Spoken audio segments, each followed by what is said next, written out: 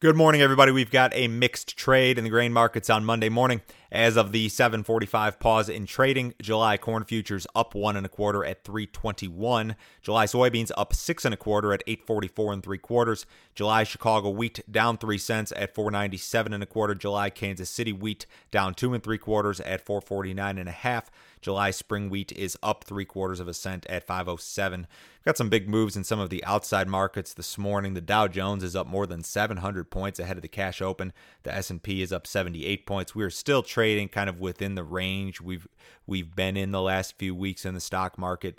We haven't made new highs for this move, but we are getting a little bit closer. The bonds are a little bit lower. Big move in the crude oil. The June WTI crude contract is trading north of $32 a barrel this morning. That contract bottomed at $6.50 back in late April. It was about a month ago that prices traded negative ahead of the April contract expiration, and now we've got this big rally into the June contract expiration. I think there's some optimism here regarding the economy reopening.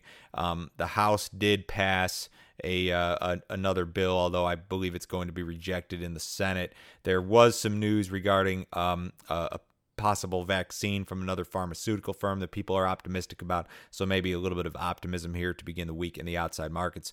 The U.S. ethanol industry is slowly recovering, it seems. Renewable Fuels Association President Jeff Cooper, he said, "It seems the worst may be behind us." Now, in terms of ethanol production, we've seen a marginal increase the last couple of weeks. Ethanol stocks, however, have seen a pretty big drawdown, so demand has actually been outpacing production as of late. So we should see an improvement in ethanol production the next few weeks. We've got better production margins. Gasoline usage is up. You've seen a rally in the crude market, in the unleaded market, in a lot of these energies. So hopefully kind of turning a corner and moving right back in the right direction. U.S. soybean crushings in April were better than expected, according to Friday's NOPA report. NOPA members crushed 171.8 million bushels of soybeans in the month. That was down from March, but still above trade expectations. So the pace of soybean crushings here in the U.S. remains very, very strong. Soybean oil stocks hit their highest level since 2013 as this strong processing pace continues. China is urging its trading firms and food processors to boost inventories of grain and oilseeds. They're apparently concerned that a second wave of coronavirus could result in shortages and supply chain disruptions. One source actually mentioning concern regarding South American soybean supplies.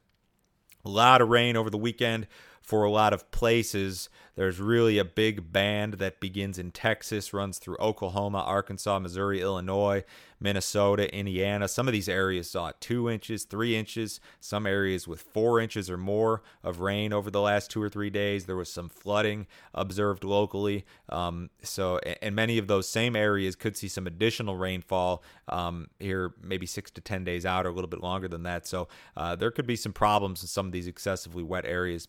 June grain options expire on Friday. Be sure to examine any remaining positions there.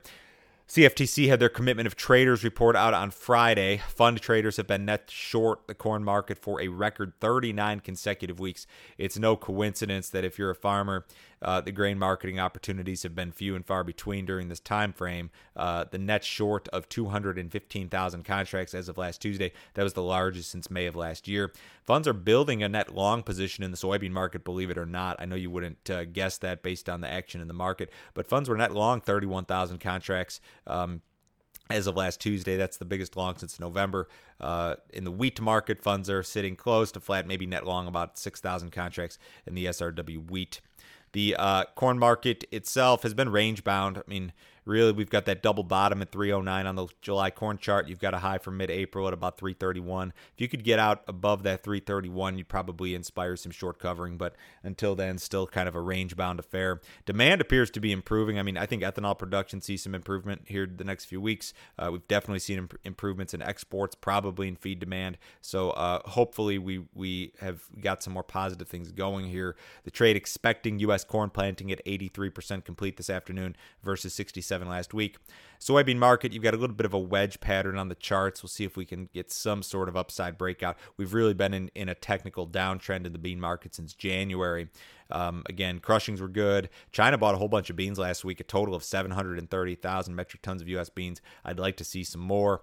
The trade expecting U.S. soybean planting at 53% complete this afternoon versus 38 last week. The wheat market's reverted lower. It has not acted well. July Kansas City futures topped at 514 in April. We are at 455 here this morning. I think a lot of the issues that rallied the wheat market in March and April were short-term in nature. The fact of the matter is that we are still oversupplied globally and domestically. We have some logistics issues, maybe some minor weather issues, but still big supplies. Cattle market was a little bit higher on Friday. Cash cattle, very wide range, 110 to 120. Big decline in the box beef market on Friday. That was kind of a little bit of a change of pace, so we'll see what develops here today. Again, ahead of the cash open, the Dow's up 750.